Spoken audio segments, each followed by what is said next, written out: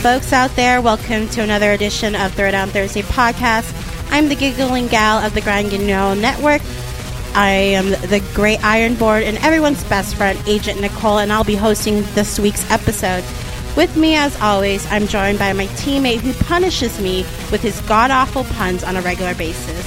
But if you need a good laugh, he'll give you one of his jokes. He's the one who finds a way to make a day at work bearable and who just turned another year older. It is Patsy the Angry Nerd. Hi, everybody. I don't feel another year older, but I gotta turn down my headphones because I made them super loud, like I did last time, and I was blaming everybody else but my headphones because I didn't pay attention to the volume on my headphones. I think it's a user error. It is. I don't think it's your headphones' fault. It's what I would call an ID10T error. Do those headphones have AI? They might.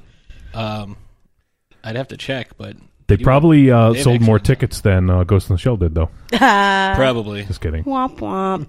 Next, we've got the beautiful and talented one-hit wonder rapper. If you need someone to brighten up your day with a witty comment, she's your gal. She's the mistress of Merlot and the official spokesperson of Apothic Wines. Everyone's favorite lush, Ashes Swan Nightmare. Hello, everyone. How are you? Good. How are you? I'm a bit under the weather, but I'm here. I know that feeling. I was coughing up a storm today at work. I'm all wrapped up in a blanket right now. I'm like a little burrito. And it's 1,000 degrees in here. We came in. I'm a little chilly. I'm good. It was like 1,000 degrees. Then again, I just took like a shot of cough medicine before recording, so I'm kind of whoo. Yeah, I got some green tea and I got the wine, so I'm good. That's I'm good. The essential fluids. Yes. And we can't forget our amazing and talented producer of the show, the man who knows how to push the right buttons and the silkiest voice around, Johnny Wolfenstein. How are you today? I'm doing just fine. How are you guys? Good. Not as bootylicious as you are. But I was going to put it in there, but I was like, no. I don't know that I qualify as bootylicious. I don't know. Agent Nicole can't get off of that. She's always talking about it. 41 episodes. We're still trucking along. Halfway to 82. Hey, guys, we're still here. Right now would be like the All-Star break if this was like the NHL or NBA. Of course, when we're here, every show is the All-Star break. Are you trying to say that we're like the loser leftovers, or we're the All-Stars? We're the All-Stars. Oh, like, okay. I was like, wait a minute. This is like the skills competition. And every time I say something clever, it's the slap shot contest. Yeah. All right. Breaking records left and right. Before we get into our discussion, we will be discussing today one of my personal heroes, favorite characters, Agent Carter. So hope you guys are excited. Yeah, 39th president of the United States. Oh, for fuck's sake. He was a peanut farmer and worked his way up to hang out with Captain America. I may be confusing some of my history facts and movies. I fell asleep watching the History Channel, so I'm not I wrote quite such sure a nice intro, and now I regret writing that fucking intro for you. You're going to regret a lot of things. I already regret a lot. Yeah, I was going to say, talk to my wife about regret. Oh, God, we don't have enough time. This isn't a long enough show. All right, so for discussion before we get into our lovely topic, so I was bouncing around a few ideas, and I figured this would be a good question. So either from the Marvel Cinematic Universe or the DC Universe, which character would you like to learn more of? Since Agent Carter was actually only a brief character in the comics and was a secondary character in Captain America, the First Avenger, and now has blossomed to this huge female icon in the comic/cinematic universe. Who would you guys like to see more of? Does it have to be somebody from the movies, or can I pick somebody that hasn't been in the movies? No, it doesn't. It's all kind of Okay. open range, because there's a few for me as well that I would like to see. Because there's one that was in the cinematic universe actually a couple times, and it's been a while since this guy showed up in a film, because he only has the one standalone film, and that would be John Constantine. I find the character fascinating, even when Keanu Reeves is playing him. And I really liked his portrayal in the the Justice League Dark that Ashes and I just watched the other day. I think if you like that, the Constantine that is voiced in there is Matt Ryan, who did the television Crossover Universe. No, television show that was on like 2 years ago. I think you would really enjoy that. Matt Ryan is also the quarterback of the Atlanta Falcons and the NFL's MVP for this year. I don't think it's the same guy. Definitely not Paul Ryan. No. Damn, political jokes today. How about you there? Because I got a couple more, but I'm interested to know everybody else's. How about you, Ashes?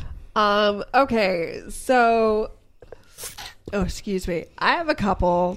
I'm just gonna go with my list. So from the DC universe, Zatanna Zatara. I love her. I saw she was in Justice League Dark as well, and I just fell in love with her character. She's this like magician witch type being, and she's very powerful, and I just loved her and would absolutely love to learn more about her.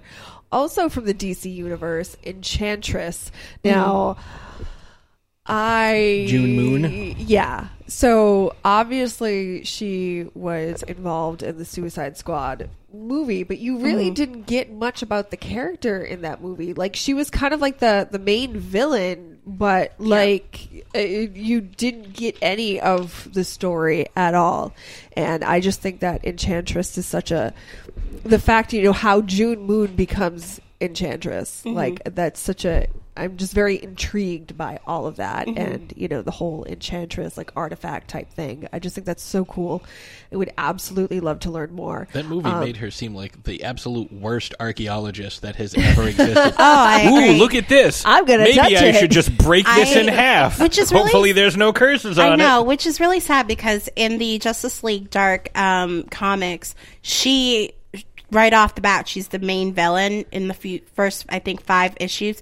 She's phenomenal. I think you would, if you learn, we learn more about her. If the DC kind of continues on with how Suicide Squad is, and we get more of the Enchantress, I think it'd be top notch. I think it'd be a little bit better. And I really liked how she was like visually portrayed in Suicide Squad. I thought that just her costuming and stuff was very well done. So from the Marvel universe, I have Black Cat. Black Cat's great. Felicia Hardy. Yeah. Who's kind of like the Marvel Catwoman. Yeah. For lack of better, Yeah. better words.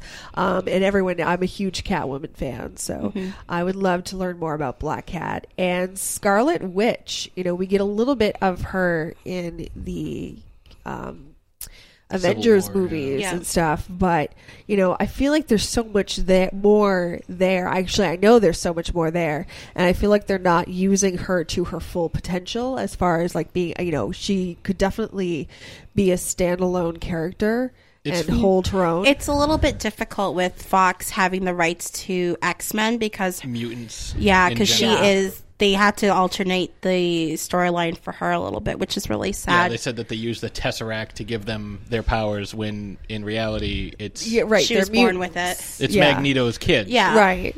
And it's funny the way you said missing out on like unlocking her full potential, and like she is one of the most powerful characters in all of Marvel Comics, and like there's a storyline, the House of M, I believe is what it's called, where she wiped out, was it like 97% of all mutants' powers just because she could? Like, she can warp reality. Like, she's on par with, like, cosmic beings, like, with the level of power she has. Right, and I just think that it's so... I mean, I like Elizabeth Olsen's portrayal of her. I like, again, the costuming and stuff. I think that's it's pretty, it's way pretty better on than point. The comic. Oh, yeah. The thing is, it's practical. Yeah. Well, yeah, it's practical, and it's pretty on point, with keeping up with times and stuff. Like, it's very fashion forward for, fashion right now. But I just, and not to get too far off topic, but I just had this conversation with Patrick in the car about how pissed off I am at the lack of female representation in both universes, and why don't more females have more standalone movies. I mean, we have Elektra, who had her own movie, and like that's it. Yeah, I mean, what is really exciting is next year or in 2019 we'll have Captain Marvel with Brie Larson, and But that's 2 years from now. But going to be like a standalone movie? That will like be it's a standalone. Just okay, and she's rumored to be introduced in the Avengers: The Infinity Wars next year, which makes sense. Which kind of brings her into play. They're realizing, hey, like there's somebody else, and then she will have her standalone film. Maybe we'll see how she evolves or how she goes from the events of Infinity Wars. See, my whole thing with, because we, like I said, like you said, we talked about this, and it's because there really aren't any solo female heroes. Like every badass, like think of all the badass Marvel characters like Jean Grey, Storm, Rogue, Mystique. They're all part of teams. Yeah.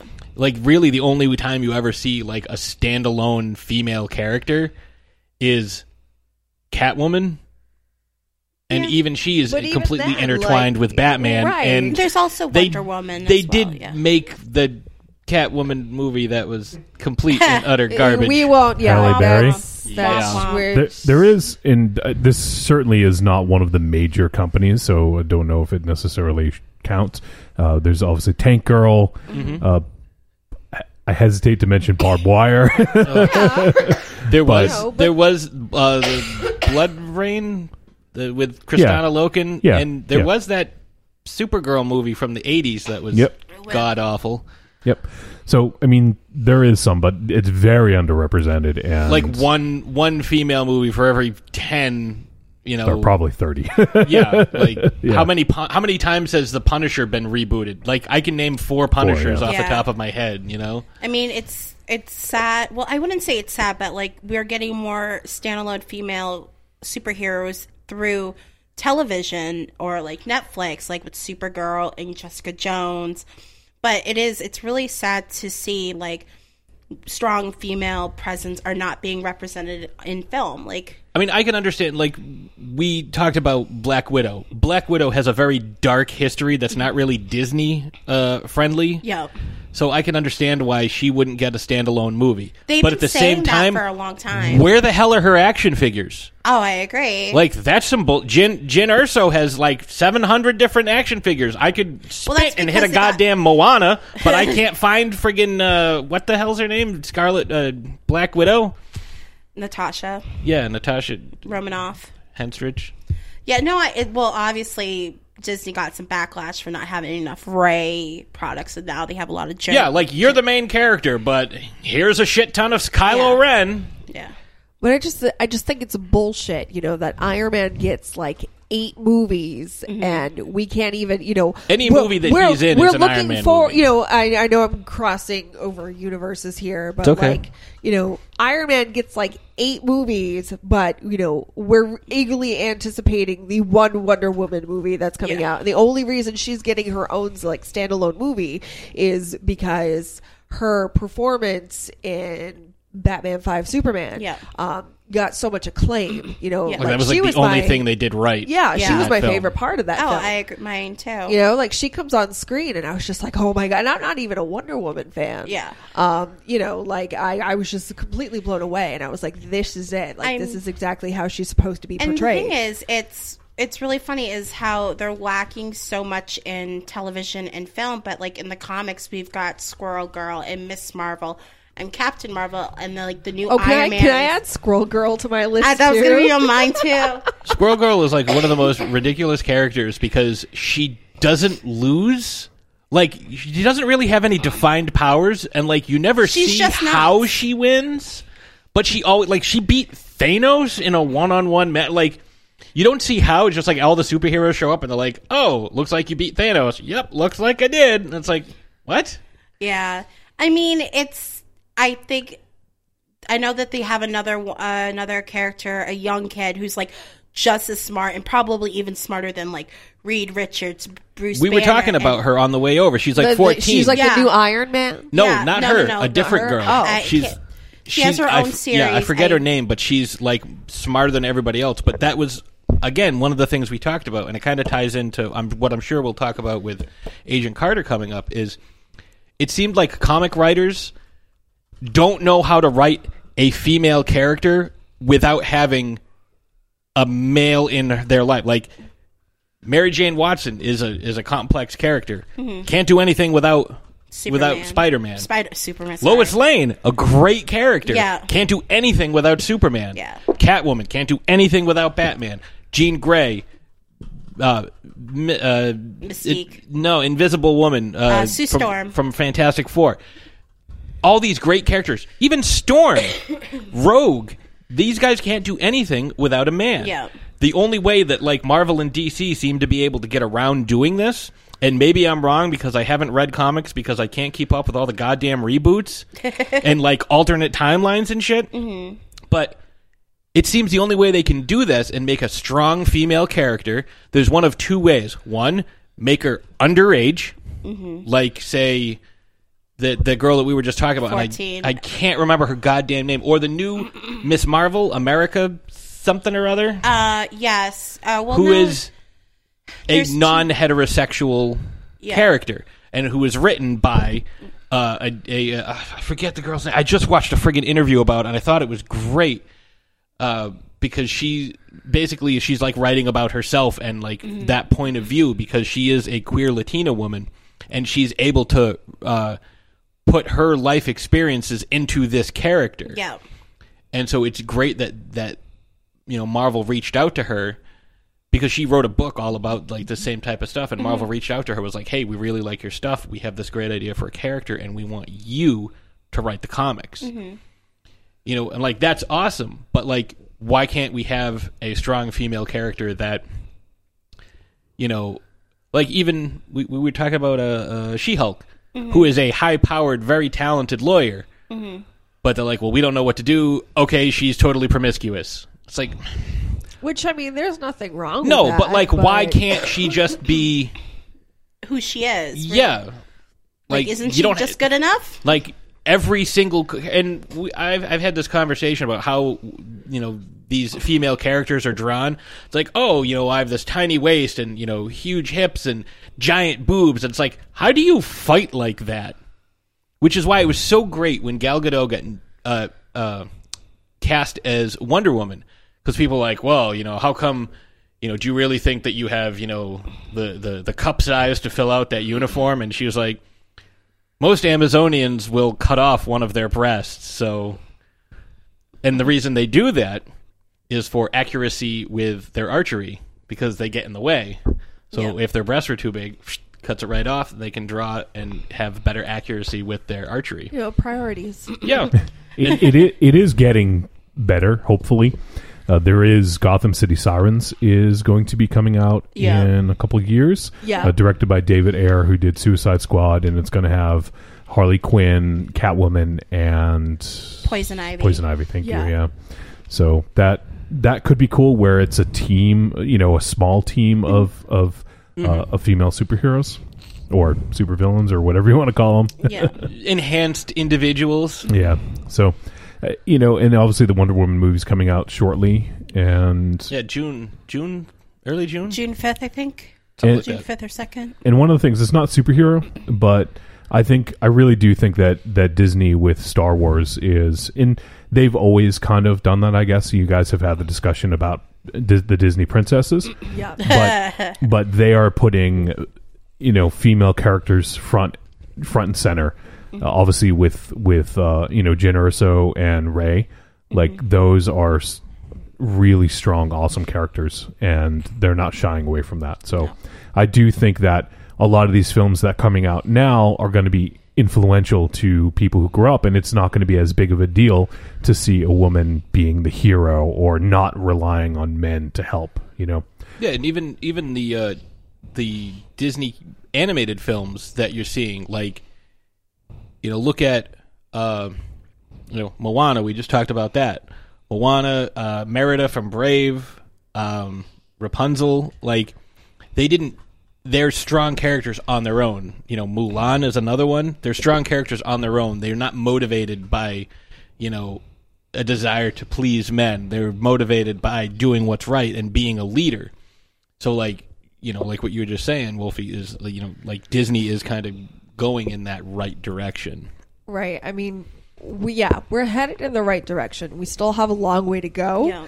but at least like we're starting to get on the right path. Yeah, I agree. And, you know, so Agent Nicole, what characters would you like to see?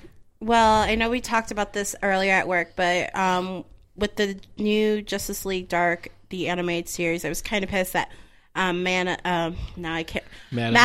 Xanadu wasn't a part of it. Mainly just because I understand why she wasn't, mainly to get, you know, people's attention with Batman, but as a founder of the Justice League Dark and just her backstory, like I've read all the comics that she's had and like the independent part of it. She's one fascinating character, and I think it'd be nice to see her in a live action. I know that there had been talks about like a live action film, and I'm hoping one of these days that they would do it.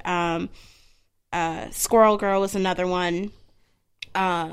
Agents of S.H.I.E.L.D., they had Mockingbird a part of the show, and she was only there for about 2 seasons, but it would have been nice to see her backstory. They changed it, obviously, from the comics where she was married to Hawkeye, but in the Marvel cinematic universe, she's not married to Hawkeye, and she's a badass character, and she's not appreciated enough. But I'm really happy that Agents of S.H.I.E.L.D. has taken a lot of their strong female characters and really made them shine.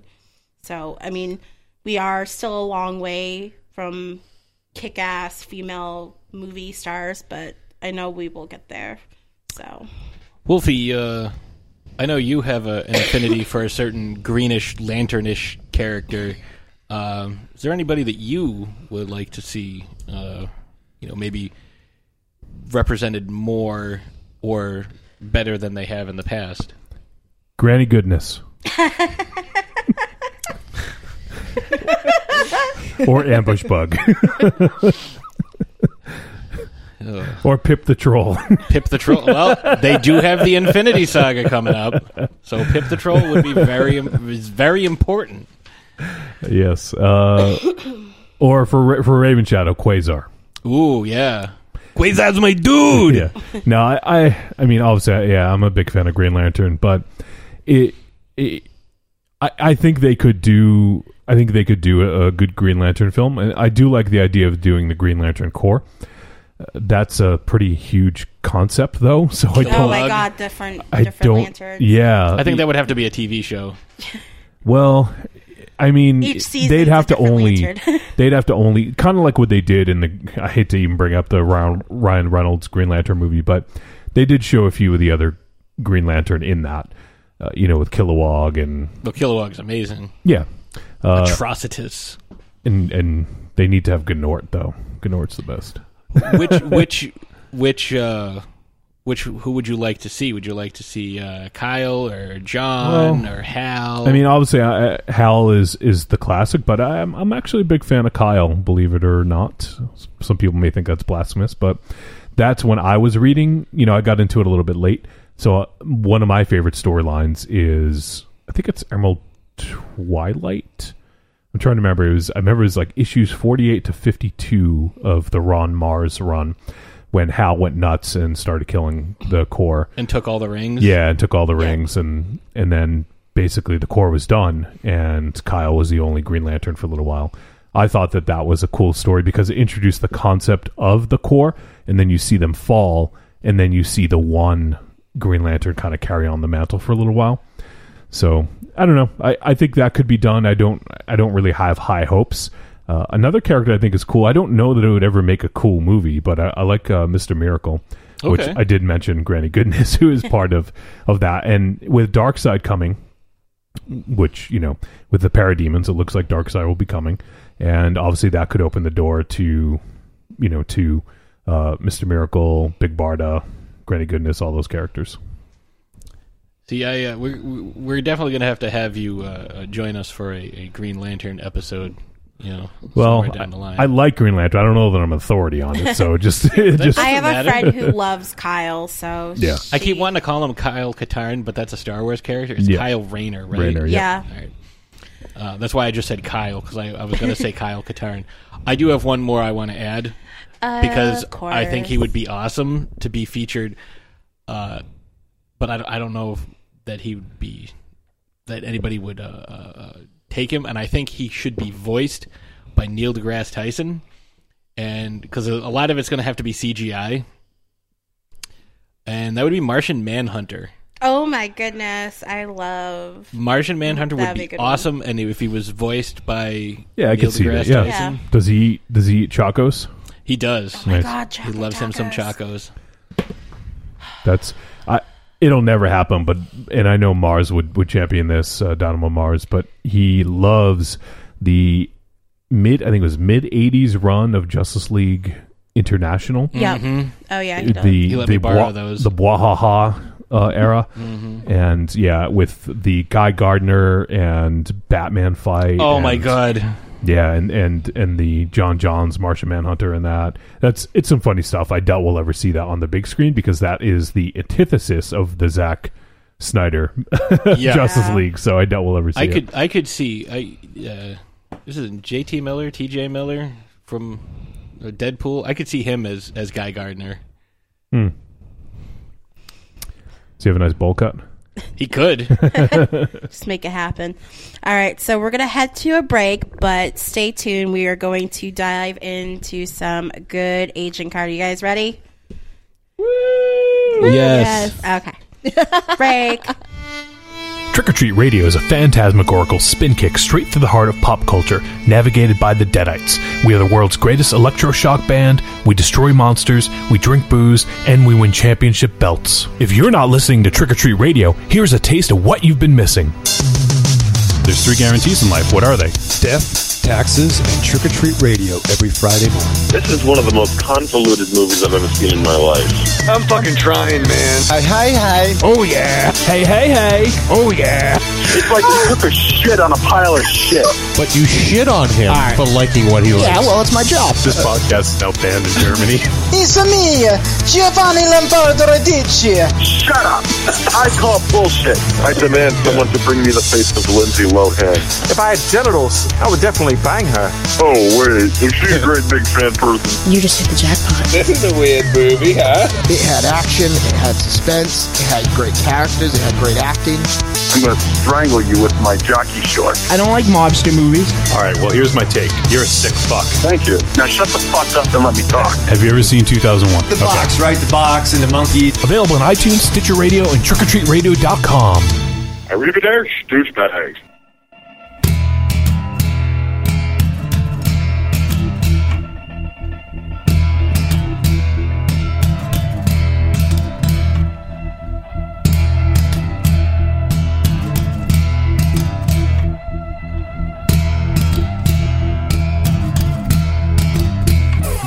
And we are back. All right. I've got my nerves moved on the side. I'm ready to talk about some Agent Carter. So for today's episode, we will be discussing a character that has had an impact, a personal impact on my life, and has become one of my absolute favorite characters of all time.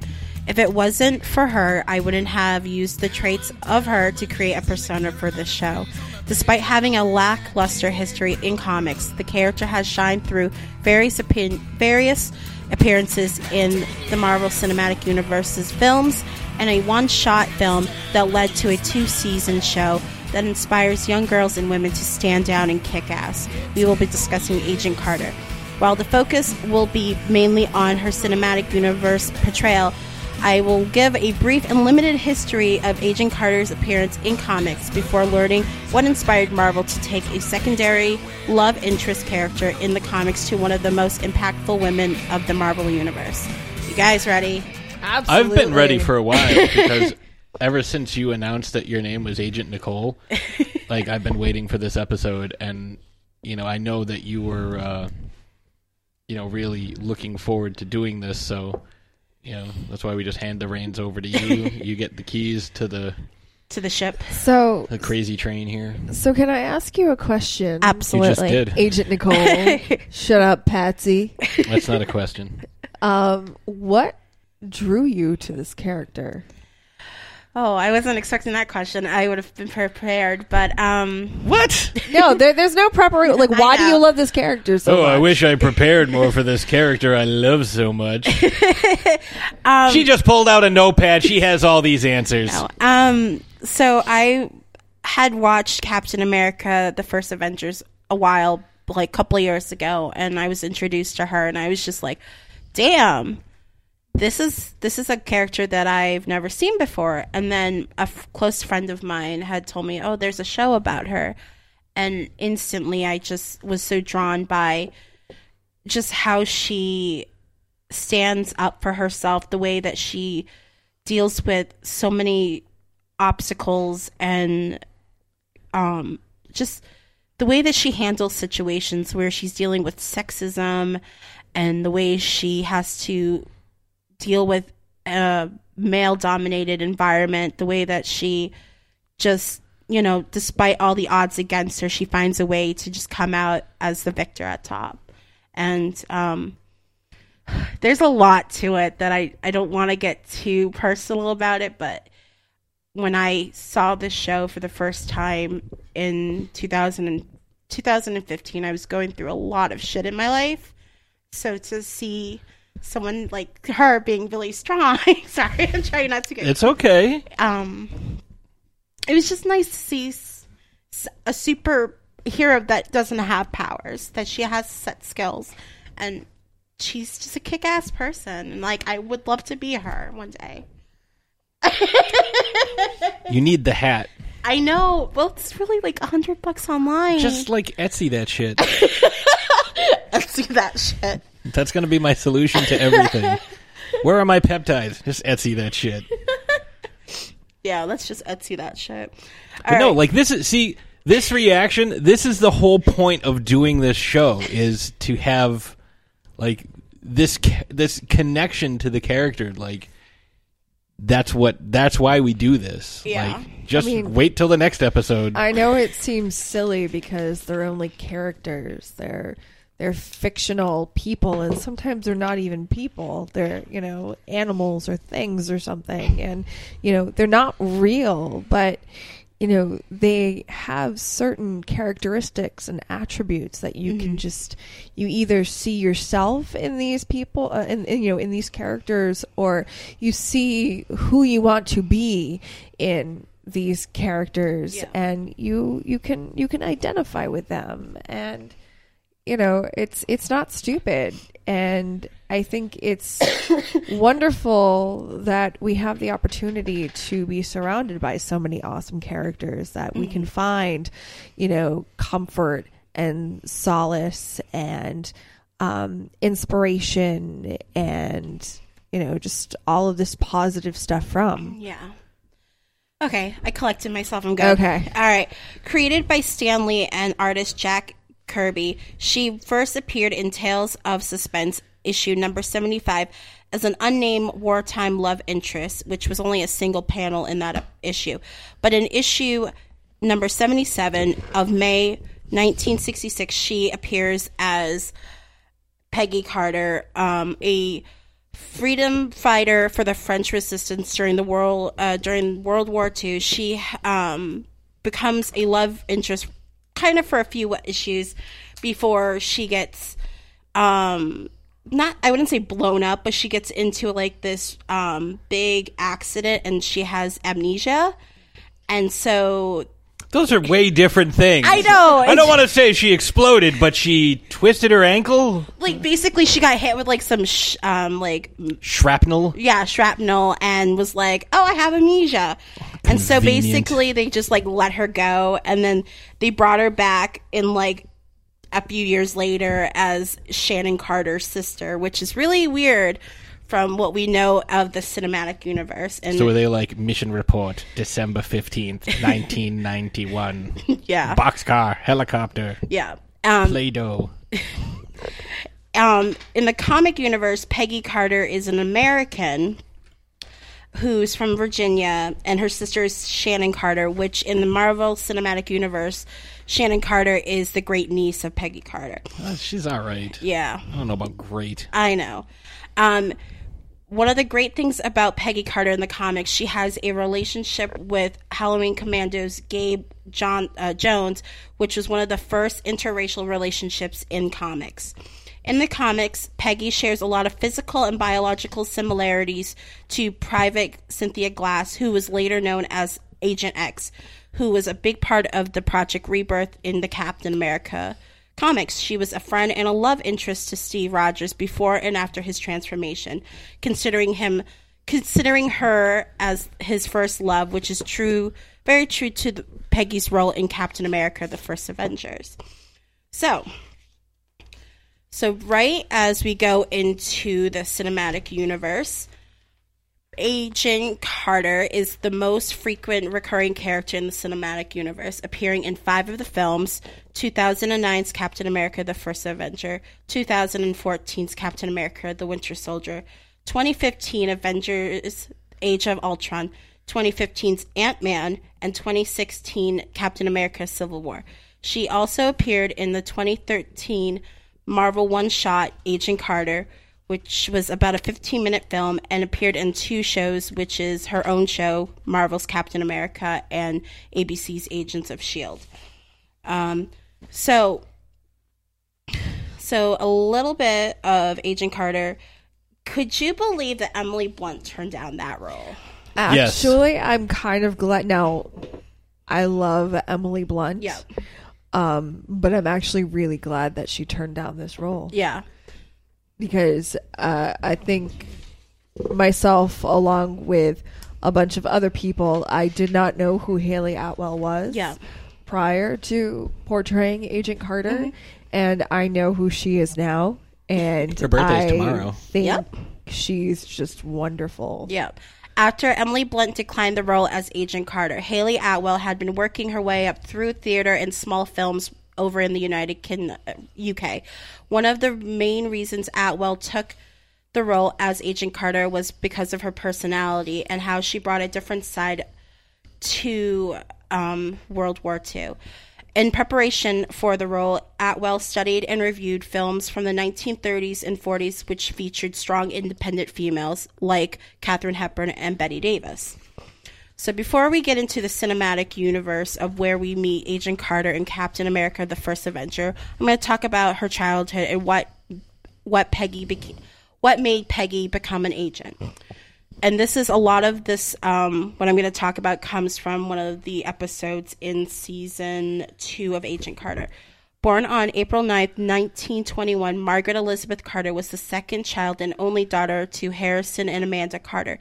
She had an older brother named Michael, who was her best friend and often idolized him. Peggy often was scolded by her mother for being more of a tomboy than a lady. She often found herself daydreaming and had a great thirst for adventure and just being out in nature. During the outbreak of World War II, Peggy became a member of the British Royal Military, where she engaged in office work for high officers. By 1940, at the age of 19, Peggy became a code breaker for Bletchley Park, the United Kingdom's government code and cyber school. As a code breaker, she was engaged to a man named Fred Wells, who worked in her department. As she made her career through code breakers, she had been recommended by the Special Operations Executive. She had turned down the role due to her beliefs that women shouldn't fight, and another reason why she turned down the position was influenced by her relationship with Fred, who believed no woman should be going on the front lines of war. During her engagement party, Peggy learned that her brother, who was in the military, had offered and recommended her position to the Special Operations Executive. Her brother was disappointed and disapproved of her fiancé, who wasn't really for the war, and tried to convince her that she was the person who wanted the adventure, not to be living at home and having a boring life. Peggy felt insulted by her brother's opinions, and despite being the one who asked for his thoughts on her life, it is unclear if they had made up before he went back to war. Weeks before Peggy's wedding, her brother was killed while on the front lines. Because of his death, it inspired Peggy to listen to her brother, end her relationship with Fred Wells, and take her position at the SOE, and then joining the MI5. So that is right before we learn, that is what made Peggy an agent. And so now we talk about Captain America's First Avengers. Have you guys seen it? Yep. Okay. Captain who? Captain America. So Wait, like South America? Yes, South America. All right, so he represents all Americas? Yes. All right.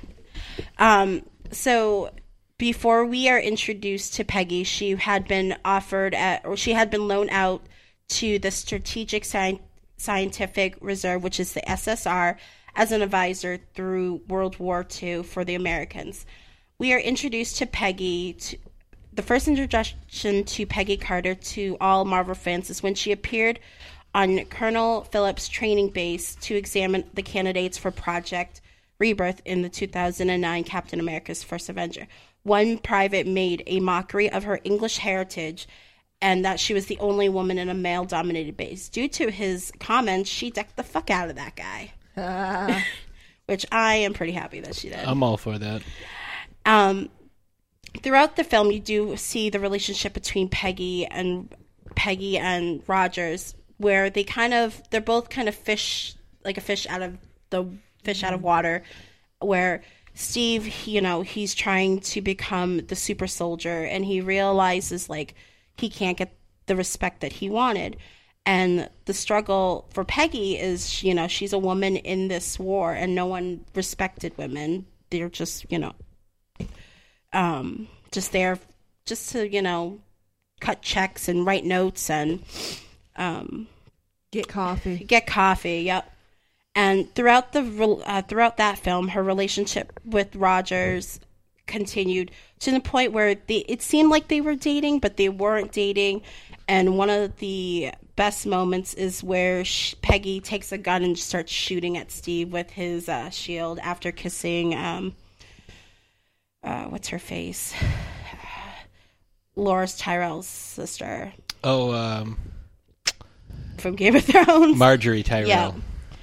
Yep. And so at the very end of the first Captain America, the First Avenger, Steve sacrifices his life. And in 1945, Peggy's life changed when his death.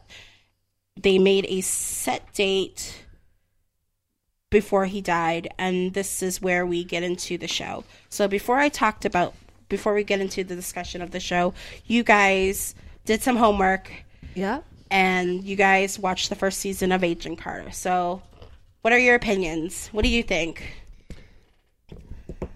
I was kind of disappointed by the first episode because it was essentially just a rehash of the last movie, or the movie. Mm-hmm. And that kind of bugged me, but after watching it for a while, I was very, very happy with it.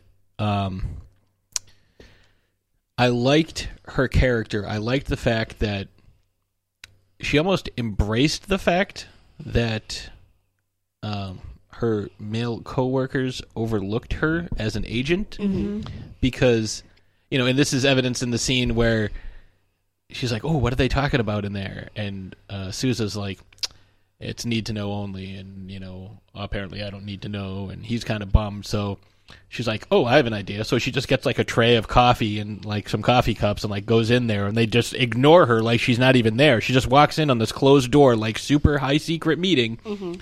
And they're just like continuing to talk about the mission that they're going to do, and she's just like getting coffee, like, "Whoa, do you want to talk in front of her?" And like, "Oh, maybe she'll learn something." She's like, "Oh, I just did." That's my awesome Agent Carter impression. And she uses this, like, as much as it infuriates her and angers her, she's like, "Well, I could sit here being, feeling sorry for myself and complaining, but instead I'm just going to Natalie Dormer, that was her name. Yes. She's like, I'm going to use this to my advantage, and even to the point where her boss is like, "Yeah, all right, you have a hunch, go follow it up." And she's like, "Wait, what?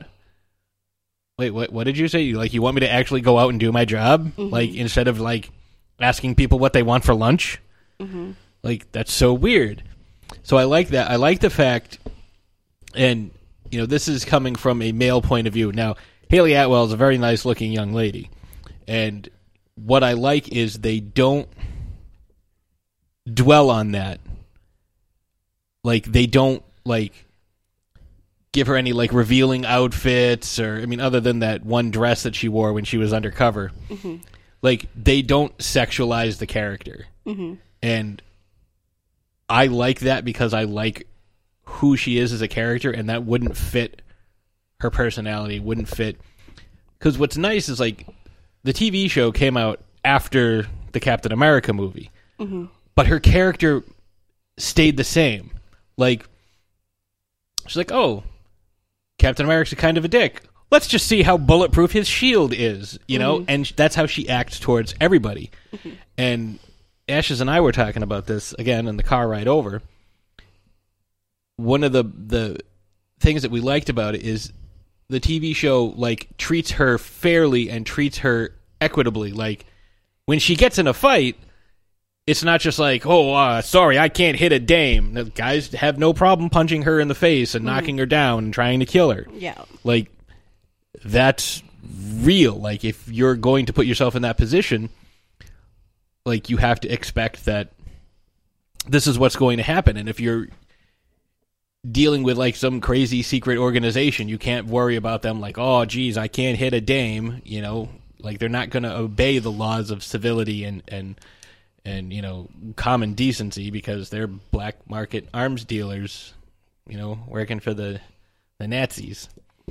So they're bad guys, and they're going to do bad things. So, you know, a lot of shows, like, won't and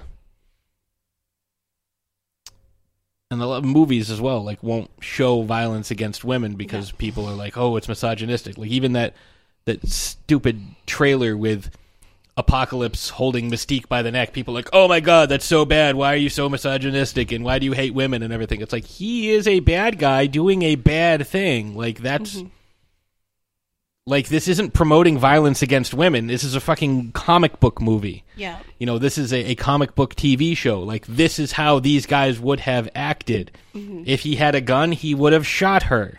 Yeah. You know, like, that's what real life is, you know. And that's, you know, a lot of the stuff that I like about it is that it's real, it's gritty. They treat her like a superhero. They don't treat her like a female superhero. Yeah. They treat her like a superhero, and that's what I like. How about you, Ashes? Well, pretty much my answer is Patrick's answer, so I'm just going to kind of paraphrase and summarize. It's more or less the fact that, she's real.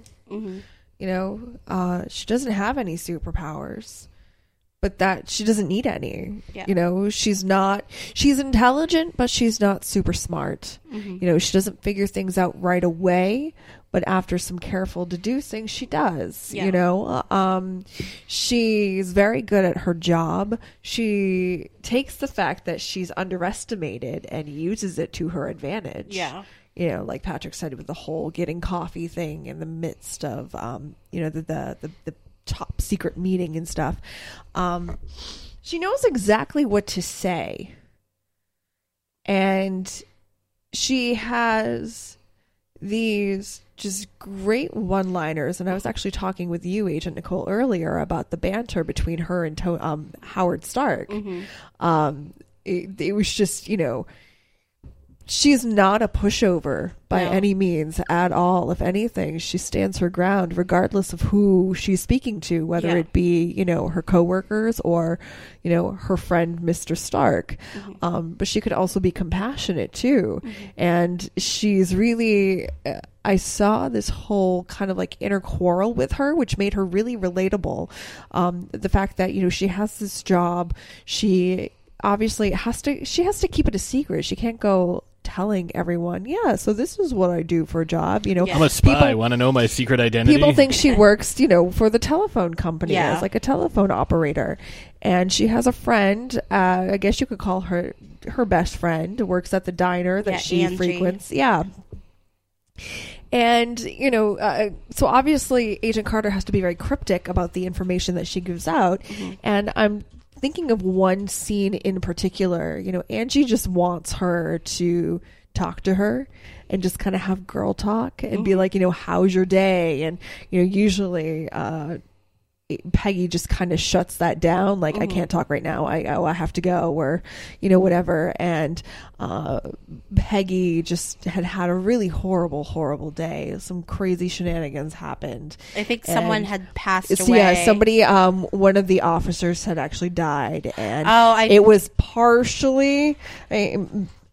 so one of the officers had died due to an anonymous tip given by Jarvis under Peggy's advisement. Yeah. And so she's kind of, in a roundabout way, sort of kind of responsible for his death, but not really. Yeah. She feels responsible for his death, and she just feels horrible, and she finds herself sitting in the diner. It's late at night, and she's just, tears are in her eyes, and Angie's waiting on her, and... Agent Carter says, "I'd like to talk about my day," and just that one scene right there just did it for me. Actually, there were a couple of scenes, but that one scene right there just did it for me, because regardless of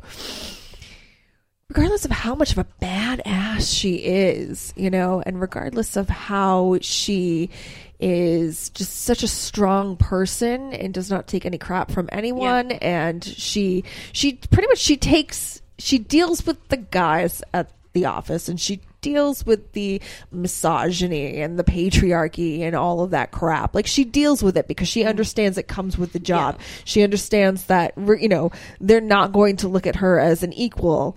And I'm going to get into this one line in a second.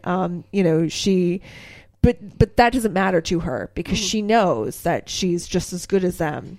But, at the end of the day, she still needs to have that girl time. Yeah. I really like that, regardless of how strong you are and how confident, her confidence is through the fucking roof. Yeah. Regardless of how confident you are, you still need to have that vulnerable moment with somebody that you can trust. Yeah. And then I don't know if you want to talk about that. You know the moment I'm talking about. The quote. Oh, yes. The quote. I don't know if you want to talk about that now. I know my value. Anyone else's opinion doesn't really matter. Yes, Queen. Oh my God. I'm going to say Peggy Carter.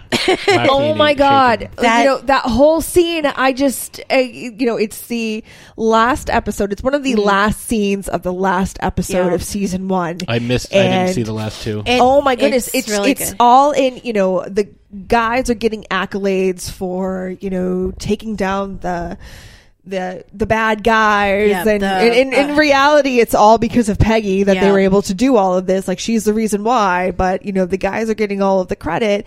And one of the guys turns to her and he's like, how can you, like, you must be feeling horrible that they're getting the credit for something you did. And that's when she's like, I know my value. Like, everyone else's opinion just doesn't, of me just doesn't matter. And I was just, oh my God. I remember getting the text message. I immediately had to text Agent Nicole, and I was like, yes, oh my God, like, that's it. And I know what it's like being a female working in a male-dominated work environment. And sometimes you are underestimated, and sometimes you are spoken over, and sometimes you aren't thought of as highly as other people, even though, education-wise, you're on par with everybody else. Experience-wise, you may, I know I have more experience than some of the guys that I work with. And obviously, the dynamic has changed a little bit, but I know what that's like. So I've been in that position before, where other people are getting credit for something that I participated in, or, something along those lines. And so when she delivered that line, I was just like, oh my God, like, it's one of those lines that, it's a victory for women. It's like, just because, I'm a female, I know I am worth something. I'm not just eye candy. I'm not just a piece of ass. I have a brain. I have smarts. I have strengths. I have weaknesses. I have these skills, and I know how to damn use it. And I know that I'm valuable to somebody, or just I know I'm valuable to myself, and I don't need anybody to tell me otherwise. Right? It's one of the. She knows that she deserves to be respected, and if you don't respect her, she's not going to waste her time trying to earn your respect. Yeah. So, you know, and I was just done after that. I was like, this is one of the greatest characters ever. Like, I'm hooked. That's it. Like, I completely, I think I texted you, like, I understand why you love her so much now. And, you know, it's something that was sort of kind of portrayed in the Marvel movies, but I'm so glad they gave her her own show. And I mean, I'll let you go into it later. I'm really sad that there's only 2 seasons. We'll wait till we bitch about that. But like another scene, and I know this is one of Haley's favorite scenes, is the scene with Howard Stark. She's understanding why he's after so many of his inventions, and one of them is because of Steve's blood. And one of the emotional scenes is where she kind of confronts him and was like, you know, I put, you know, after all this time, like, Steve is still inspiring me to do better. Steve, as in Steve Rogers, Captain America, for those of you who are unfamiliar. You know, just look at Agent Nicole's shirt she's wearing right now. Oh, wait. You know, Stark had to lie to get where he is. Like, he had to do all these things, and basically Peggy just calls him on his bullshit and was like, you know, I put so much time. I'm not as good as Steve, but, you know, he still inspires me today and to fight and to keep going. And like, she basically just calls him on his bullshit. And I know in one of the books I've been reading about the show, Haley was like, you know, it was one of the most emotional scenes that she had to do, because obviously her and Dominic Cooper, who plays Howard Stark, have been friends for so long. And it was like one of the emotional scenes that she's ever done, because, you know, she had to call out one of Peggy's close friends on his bullshit of like, you know, you're making me do all these things for you. You're making me go behind people's backs at work. And you're making me do all these things for what? Because you want a vial of Steve's blood to do another project. Like, you can't repeat what had happened in the past. And in another, probably the last scene of the show, of season 1, is one of the most emotional scenes for me, is where basically Jarvis had given Peggy Steve's blood, and she could do whatever she wants with the blood. Yeah. And she goes to the Brooklyn Bridge, and she's looking out on the horizon, just looking, and she dumps his blood, and it's basically the end of where she's moving on from Captain America. She should take it and be super Peggy. There has been theories that, you know, there's a podcast that I had been listening to about Agent Carter in the show, that they thought, like, in the Captain America, this first Avenger, that they were, like, we were in the eyes of, like, we were looking at Peggy as being, maybe she would be the contendant or the candidate for the Project Rebirth. Like, they were hoping, like, there was like this huge banter between these two podcasters about, like, it would have been better if she was the one who was Super Peggy, the super soldier, and like trying to take out all these Nazis. And, you know, it would have been nice, but unfortunately that doesn't happen. Dude, Peggy Carter would have been a badass Captain America. Oh, I agree. With her red lipstick and her pinup curls, just kicking ass and shit. Oh my God. It would have been great. Right? In heels. Oh, yeah. She did it in heels. I shall throw a shield at you. Have at you. Whee! All right. Agent Carter, before the show started, Marvel had released about 5 one-shots. And Agent Carter's was the first one that they did, but it was the fourth one to be released.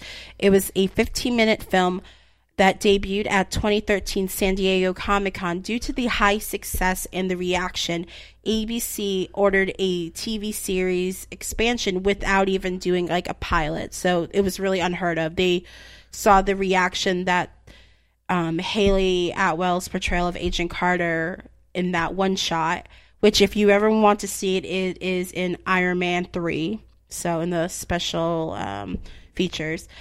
And they really wanted to take this secondary character and just make a huge thing because Disney, obviously they really go for those strong female characters, and we have Agent Carter.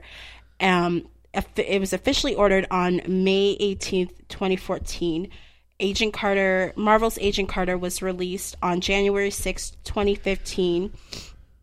And it was an 8-episode series. Season 2 is a 10-episode series. And what really frustrates me is the show writers and the creator of the show, they had used this one-shot film, which basically it's what you see in the first season, where Agent Carter is in the SSR. She hadn't had a mission to deal with or an assignment for 5 months. And there's a serial killer going around with some special serum.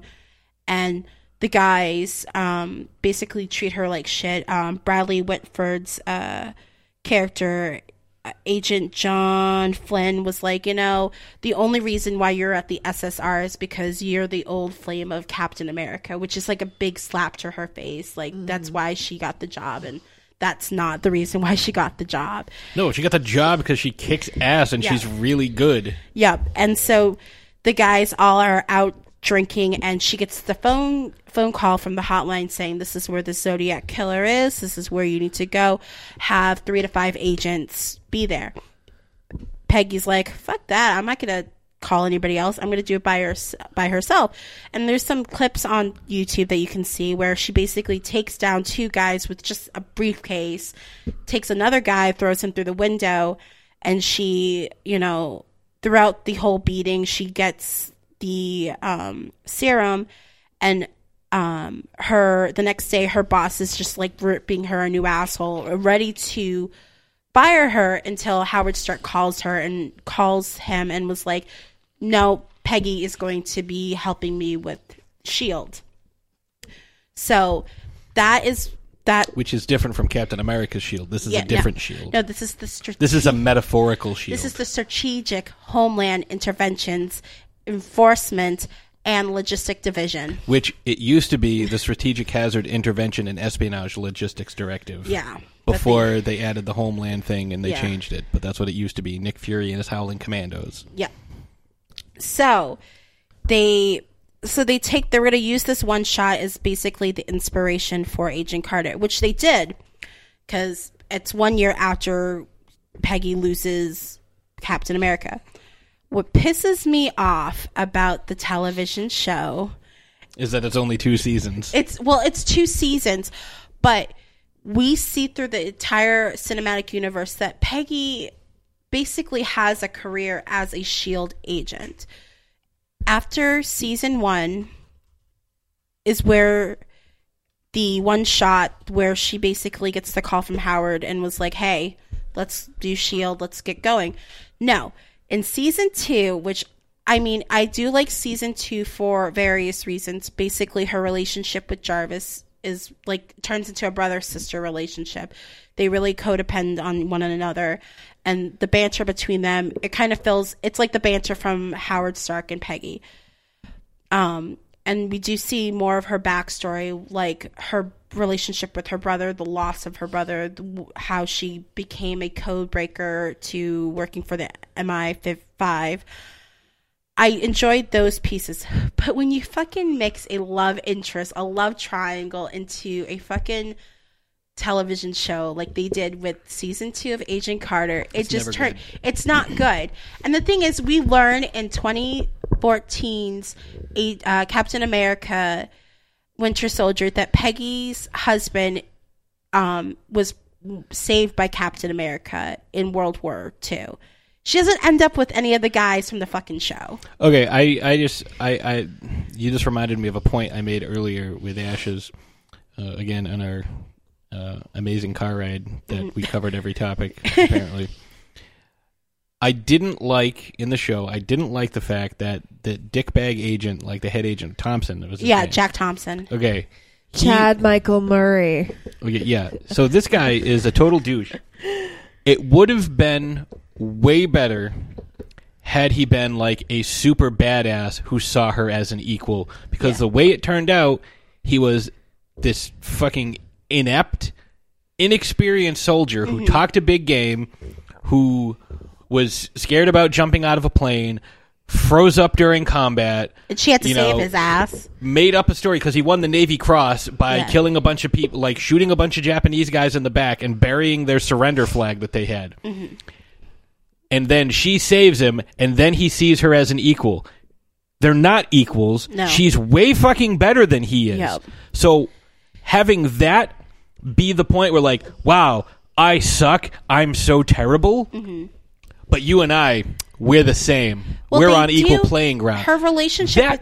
That sucks. It does. It really does. If they had made him, like, this super badass, like, and, like, he's super good, and, like, you know... Like the dude with the mustache there, that's always a bad guy in everything he plays. The mustache Dugan that likes bourbon or whatever the hell his name is. God. Dum Dum. Oh, Dum Dum Dum. Dagan. Dagan. Yeah. All right, I couldn't remember his name for a minute. I was like, bad guy. He's not a bad guy. No, everything else he's yeah, in, I know. Like an an error, guy. he's a bad guy. Yeah. Like if he was like on that level, like, oh, I'm so good, like, you know, I'm like this like elite soldier, that would have been more of an impression. So it's like, even though they're like, oh, look, you know, she's showing how much better she is, like, they could have had him like get shot and she like saves him, like something like that, you know, something to show that they are peers. Yeah. As opposed to him having these like over the top glaring deficiencies.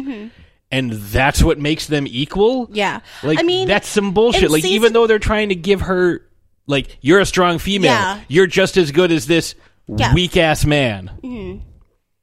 I mean, and what season 2 does is Agent Carter moves a year later after the events of the stuff that happens in New York. She moves to LA because of a recommendation from Jack Thompson to go help Sosa, who becomes the SSR chief of the West Coast, to deal with threats of atomic age bombs that's going on. Atomic age media. Yeah, atomic age media. She has to deal with Jeremy and Martin. Yep. And, you know, he recommends her to go deal with that, which is great. You see, like, you know, he respects her. And the relationship does get a little bit better, but you don't see what would happen, spoiler alert, because he's not around any longer. But we won't know that because there's no fucking season 3.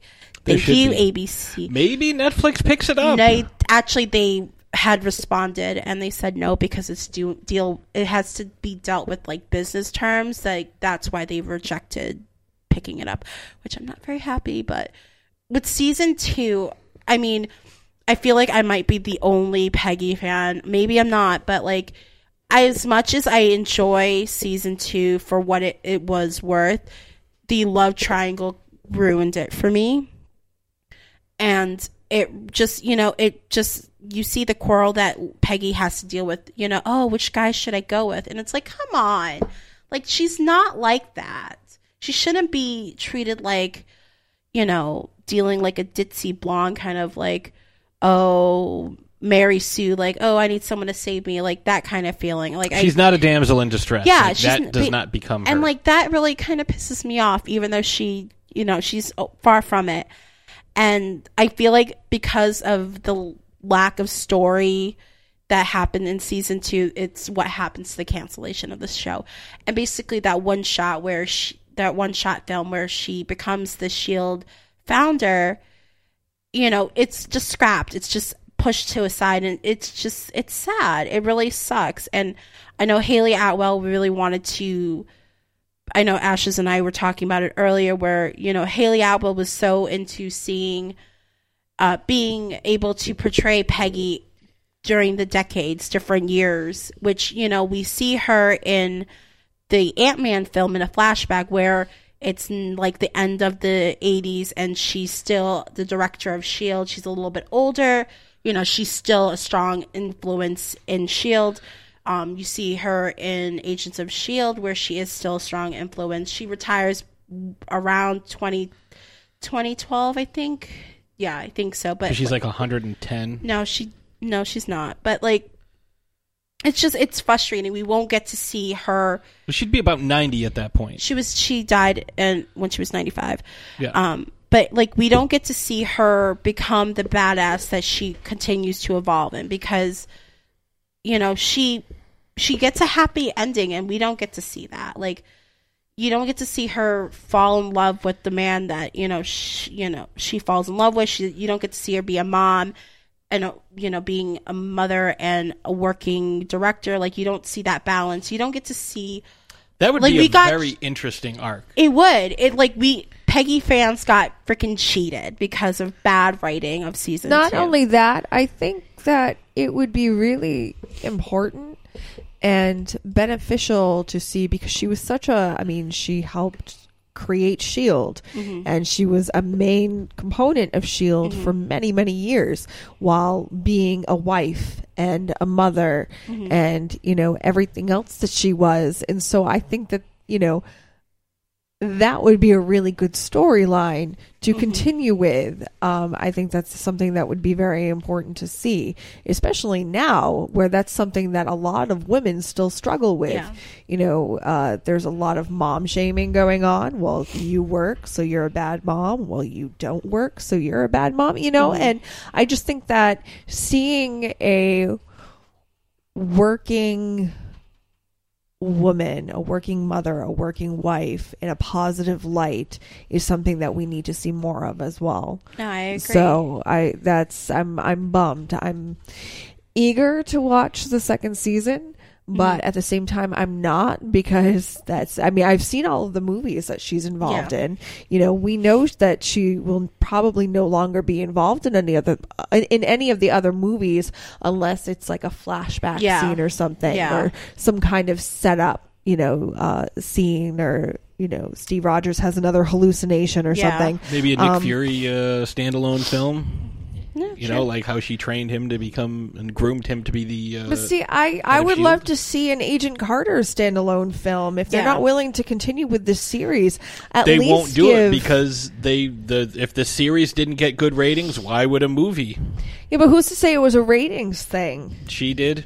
Yeah, it was a ratings. But I mean, but why wouldn't, despite having positive critical responses and so many people backing the show up, it's sucks. Business. If it's you're all not about getting, business. If you're not getting good ratings, why wouldn't your sponsors aren't make getting make a made for Netflix movie? I agree. Netflix is picking up all of these Marvel shows and stuff. Like, if you don't want to pick up the show, then just do a movie that kind of ties up some loose ends and, kind of shines a light on, okay, this is how S.H.I.E.L.D. was created, and this is kind of like the life and times of Agent Carter, kind of, leading you up into certain points, in some of the movies and stuff.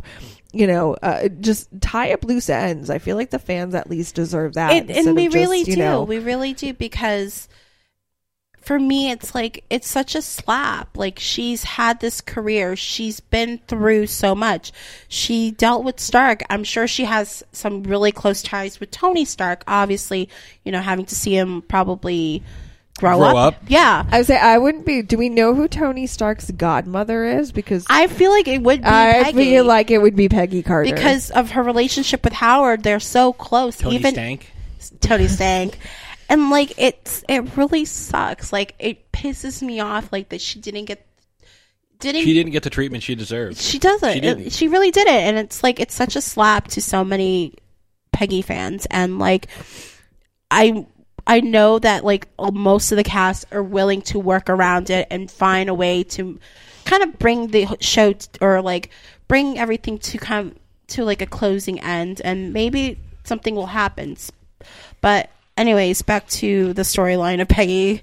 But she continued to work for the SSR before founding S.H.I.E.L.D. with Howard Stark. In 1953, she gave an interview about Rogers for the Captain America exhibit for the Smithsonian, which is featured in the 2014's Captain America Winter Soldier. She had met a man who Rogers had saved during the war.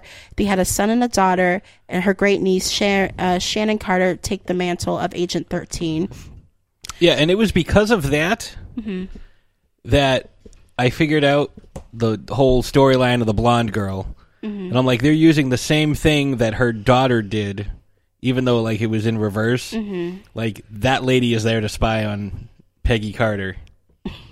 That's what I said that to her. I'm like, Yeah. like, because that's what her kid did. Agent 13 or whatever her name is. Yeah.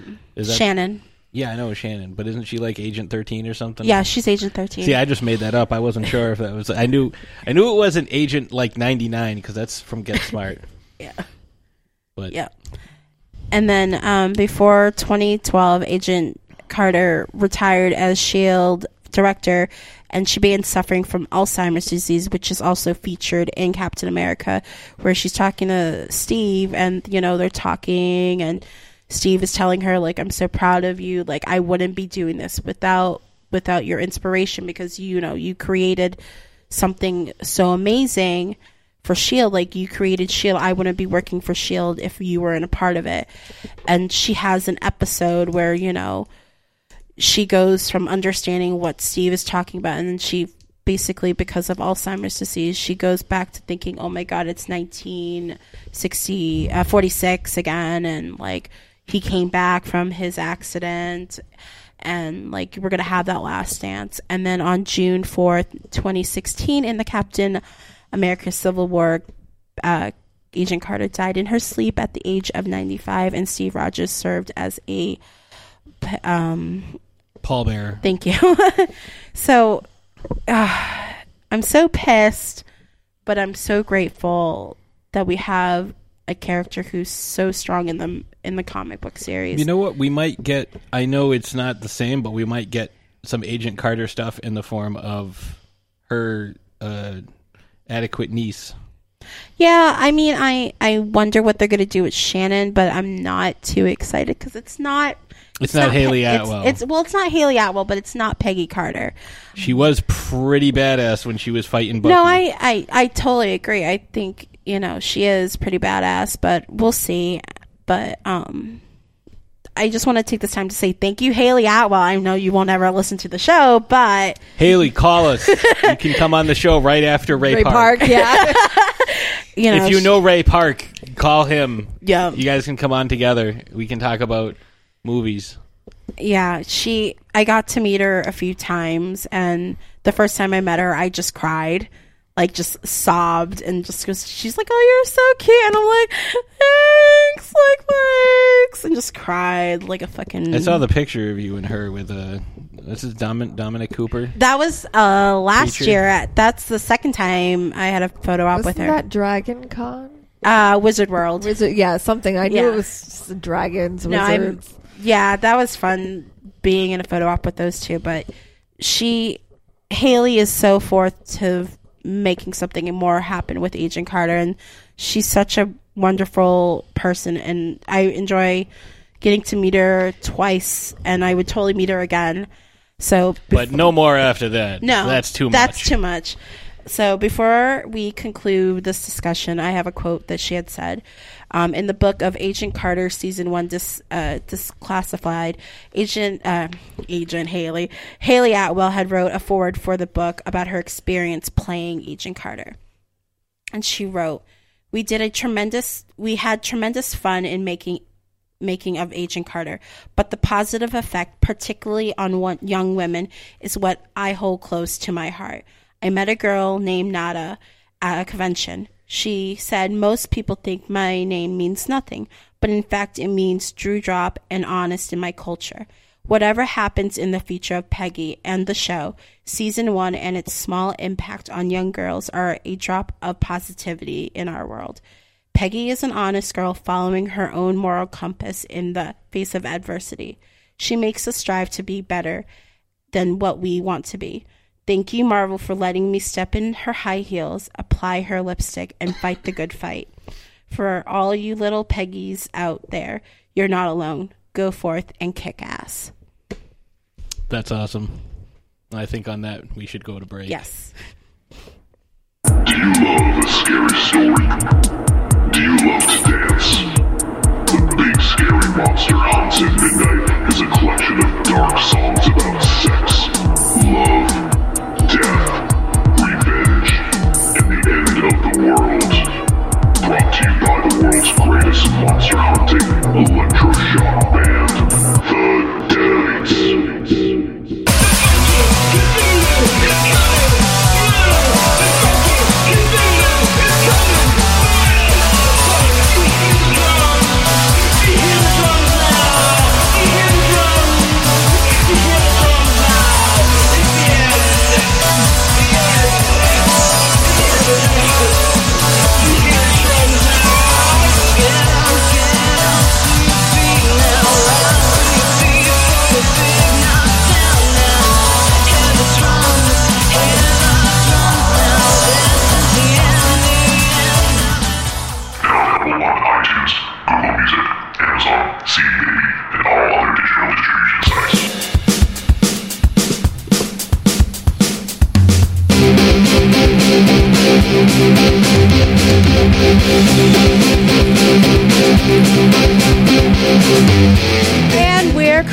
thank you for sticking around this emotional episode. Oh, I cried a few times, and I was going to cry again, but that didn't happen because we're not the emotional podcast on this network. I guess kind of we are. I know. We're not trying to make that happen, but... Too late. I know. Before we get into our battle results, I just want to say, if you enjoy listening to our show, please leave a 5-star review on iTunes. Let people know that you enjoy the show, or just, enjoying us just bitching at one another and having crazy banters and calling each other king dongs and all sorts of stuff. Drinking wine. If you like drinking wine, leave us a 5-star review. Yeah. If you like pina coladas and getting caught in the rain, making love at midnight on the dunes of the Cape, leave us a 5-star rating on, what is it, iTunes? iTunes. I don't have any of them banana phones, so I don't do any of that stuff. It's okay. But yeah, if you enjoy us, please leave us a 5-star review on iTunes. Tell us how awesome we are, because even if you don't like us, give us a review. Don't be tell us honest. How awesome we I just are. want to know that we're awesome. Be Our honest. egos are fragile. Yes, be honest. I can take it. I can take you telling us how great we are. That's fine. I understand. Yes. So, but if you do that, that means more people will listen to us. So we can reach spread more. the world. Yeah, we can reach. Let us spread all over the place. Oh wow. Apparently, we're that podcast now. Nicole's writing checks that I don't know if she's willing to cash. Well, we do need a new horniest podcast on the network. So, well, if you do talk about Benedict Cumberbatch, that's another story. I can't tonight. I have a headache. She got mad at me the other day because I was texting her while we were watching Agent Carter, and I was like, "Wow, this guy is a discount." What do I call him? Booby trap custard bath. She goes, Yeah. I don't know what you're talking about. She sent me a very angry text back. I really didn't know what you were fucking talking about. You're like, blah, blah, blah, and I was like, what the?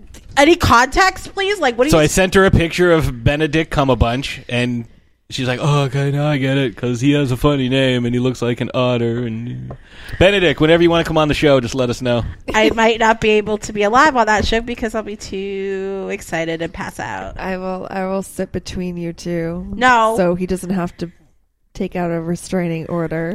It's okay. Did you guys see that you got a new review on iTunes? We did. I was told that we got a new review. Oh yeah. It was on Saturday, this past Saturday, from recording. Do you want me to read it? Yes, Sure. I haven't seen it. It's from KidCast. KYD, Kill Your Darlings. There you go. And it subject is fun. And it says, remember when you used to argue with your nerd friends about which hero could beat who, or movie plot holes, or random other pop culture? Then you should check this podcast out. Aw, thank you. They just followed me on Twitter, and we were exchanging some conversations back and forth. They were asking me about Ghost in the Shell and my opinion thereof, and I said I hadn't seen it yet. And they were like, "Hey, let us know what you think of our show, and we'll let you know what we think about your show. We'll let you know what to think of our show." Yeah. So which Patrick I don't texted. have the iTunes, I had Agent Nicole do it, and she's like, "I don't know what the hell this is. I don't see anything here. What is this?" And I was looking because she sent me a screenshot of our reviews, which I'd never seen because, again, I don't have the apple bottoms or whatever the hell they're called. Apple bottom jeans and the boots with the fur. With the furs. Yeah, whatever that means. I don't know what that is. I'm a rapper now, so I know all that. Ash money. I don't have any of those things, so I haven't been able to look at them. I was really cranky that day. You are really cranky every day. She came up, she was like scowling this afternoon. She comes walking through work, and she's like, "Arr." I'm like, "You all right?" "Yeah, I'm fine. What's going on?" "Do you need something? I'm going to the store. Would you like a hot beverage?" And I was like, "Why were you looking so angry a second?" I wasn't looking angry. Because she was looking at you. I just we just rearranged our areas at work, so now I have a cubicle around me, but there's a short wall where I can see people. I don't want to see people. That's where we take our orders, and then on the other it's side, like a friggin' drive-through. It really is. We have one person that we work with, and he probably listens. So Matt, and he walks by all the time. He's like, "Ding, can I have some fries?" And I was like, Ding, fries are done. No. Ding, fries are done. I won't give. I enjoy our new workspace. But anyways, sorry. Back to what we were saying. If you leave us a 5-star review, we will send you a check for $40. That is lies. False pretenses. Checks will not be honored. If you leave us a 5-star review, you could send us a check for $40. Yes, nothing will stop us from payment on that check. What the fuck?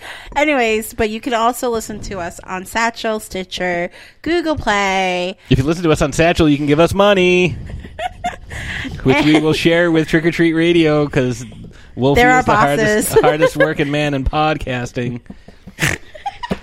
We should. What the hell is that? I don't know. Oh. Maybe you have to. What? Were those even words?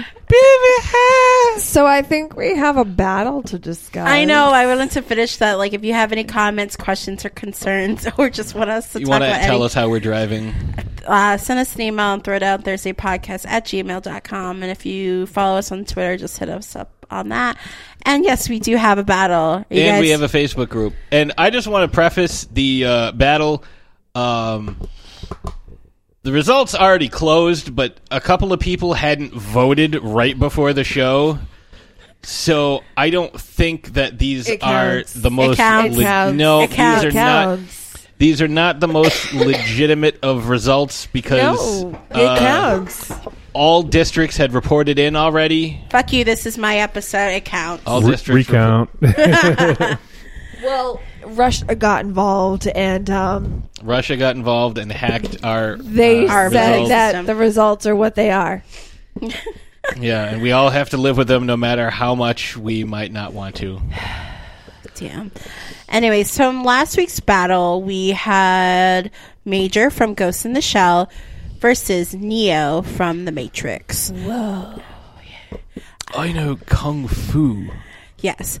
And the winner was Major. Major. Okay, wait. Why do you think Neo would have beat the Major? Now, I just want to preface this by saying I've seen all 3 movies multiple times, and you've seen the first one. Nerd! Oh, yeah. Oh, what an insult. I shall accept your slings and arrows as you try to defile my courage. I don't know what the fuck I'm saying. Someone in this room who sits directly to my right, which you can't see because it's radio, but is also Mrs. Angry Nerd, has seen the first movie once. And no, I've seen the first movie a couple of times. And has seen the second movie a little bit of parts of it. Yes. So she is unfamiliar with the feats that Neo accomplished, like flight. And okay, hold up. With that said, you have only seen one movie of the Ghost in the Shell. But I know what her abilities read are. The manga. You have not seen the television series. Listen, I was on a podcast all about anime or whatever. The Major. I was on a podcast about. You haven't seen any of the other animated movies. You haven't seen the live action movie. Neither have you. Well, no, I haven't. But I'm basing my... Back that train up. Oh, God, shut the fuck up. Shut up the fuck up, Patrick. Because... I'm basing my results, my opinion on knowledge. Incomplete knowledge. Knowledge is power. Your knowledge is incomplete as well. Who's to say I didn't look up some stuff on Neo to get some, be First of all, Neo is an anagram of 1, and he is the 1. Major is an anagram of Rajmo, and that doesn't even spell anything. Rajmo. Yeah, the trumpet player. The Satchmo. So, yeah, next week we're going to do a different battle that is different. So and why did you pick Neo? because We have of to the discuss things our that he's results. done, like Yeah, but see, here's the thing: the Major can hack into the Matrix with no, her like Neo can do cyborg everything outside of the brain. Matrix. Well, she can do stuff outside of the Matrix too. No, she can't. And Look at she's me! I'm fused- invisible. Big deal. She's Neo would fused still with, see and her. she's fused with the Puppet Master, which makes her like Neo is the one. bajillion times. Yeah, well, now she's like two people in one. Like two. All he beings has to in do one. is like stand there, She and is, he like- can get anything he wants at any time. Yeah, well, her cyborg, like cyberkinetic being is like more powerful than Neo could ever be. No, it's not. No. Neo can fly. She cannot. She falls and smashes She on the can- ground and breaks and needs a whole new body. But Neo can only fly in the Matrix. Yeah, Who's but he to can say- also control and stop using But his who's to say that Neo she powers couldn't, you know, to control the use her Squidward like, guys she outside could have of the similar Matrix. powers in the Matrix, and she has powers outside of the Matrix He too. beat all of... No, she doesn't have powers. She drives She has around in the car. abilities, but she has abilities. Yeah, but he has actual powers outside of the Matrix. and she has He the can go into the ability Without to plugging into shut it. entire systems down. Yeah, so does he. Rewrites the Matrix as he sees fit. He changes. He warps The Matrix reality. was inspired by Ghost in the Shell. Yeah, I'm aware. Therefore, And Ghost they in the improved Shell upon wins. it. The Major wins. No, And in the just end- because something came out first, it doesn't mean that it's better. Bullshit. Oh, okay. What would you rather drive to work in tomorrow? Your 2016 Toyota Yaris, or a fucking a donkey-drawn hay cart? Okay, first of all, that analogy just No, is the not even- donkey-drawn hay cart was the first mode of transportation. It was a much Yeah, earlier okay, one. but yeah, The car the is Major based on is that. not a donkey-drawn horse cart, hay cart, whatever the fuck you're talking about. But it's a primitive. That's like... But the Major is, but that's the 15 thing. Like years the old. Major isn't primitive. They're both set in like Compared- future, like cyber systems, like universes. You just made that up. Cyber system universes? It's a real word. Look it up. No, Okay, it is- I know what Before- I'm talking about. I'm a scientist. Oh my god. Before a bottle gets cracked in A bottle? the Well, I there, have a there are plastic only bottles. plastic bottles in here, sweetie. So What's nothing's that getting in your cracked. hand? It's not glass? Plastic. Oh, did not know that. We recycle. Reduce, fill it up. reuse, recycle. So, in conclusion, Major one. Yeah, well, the Major one anyway. So, So- in your face, more people agree with me than they Fake. do with you. I agree with her. She's smart. Well, you guys are already not. said that the Russians hacked into it, so we know it's fake. And if it was so easy to hack into the Major side, Your alternative facts. Your Nope. fake news. it was easy Fake to hack news, into the Major fake side. news. Easy to hack into. But see, that's the thing. Like, the Major can hack into the Matrix and, like, warp it to however she feels. So Yeah, she wins. No, she can't change the Matrix. She wins. can get into different bodies, wins. but Neo can do Major anything wins. he wants. You want to know why the Major wins? Because girl power. That's why. Neo Boom. Neo is the In your sixth face. one, and he's the only one. He chose to save his girlfriend. All right. Well, anyways, it's Over over. humanity. Get over it. Love conquers all. We learned that in The Princess Bride and Harry Potter. That's inconceivable. Yeah, we keep using that word, and I don't All think it right. means what you think Well, it let's- means. All right. Do you want to talk about what we're doing next week? Can you let me talk? Because you talk too much. Listen, I let you talk this whole episode. Because it was Agent Girl, Carter. you talk too much. I don't know what that means. All right. So next week's episode, since I talked about my ultimate favorite character, Patsy, it is your turn, and we're going to talk about Calvin and Hobbes. Yes, we're going to talk about the greatest comic strip in the history of the universe, Calvin and Hobbes. We're going to talk about the characters. We're going to talk about where they came from, what they mean to us. And we're going to introduce a new battle that I already know who's going to win that one because I'm going to have the Canadians hack into it. And, yeah, they're going to be like, oh, we hacked into your election Sorry and about that. we altered the facts of the thing there. Sorry, here's some Tim Hortons. Let me put down my poutine. That was the worst Canadian accent. We've already established That's a poutine. Hey, that's a hockey. Oh, my Lord. All right. But I want to say thank you to you two for letting me geek It's out. about time. Right? I was wondering when this episode No, came I out. meant about time I get thanked. Nobody ever thanks me for anything. I thank you for the labels at work. Listen, my birthday was a couple days ago, and I let you do your show that you wanted in my birthday week. We're smack Because dab in the middle of Patrick I Palooza know right now. how much you like this character. You could have said, no, let me talk about Calvin and Hobbes first. I would have let you do But it. your whole thing was you wanted it to coincide with both Haley Atwell and Agent Carter's birthday, and the only way that was going to happen is if we did it this week. So I'm just telling you, the next time I turn 36, because that's how old I am, I determined that Tony Romo retired because of injuries, not because he's old, because he's 36. He retired because he has a lot of injuries. It's not because he's old. 36 is not old. All right, well... And I did make my wife angry the other day because I said the best thing about turning 36 is I can finally date someone half my age. Bye, Felicia. Wow.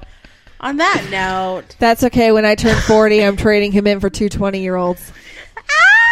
That's the way it works. I get the better deal. All right. So listen to us next week, and we will see you next Thursday.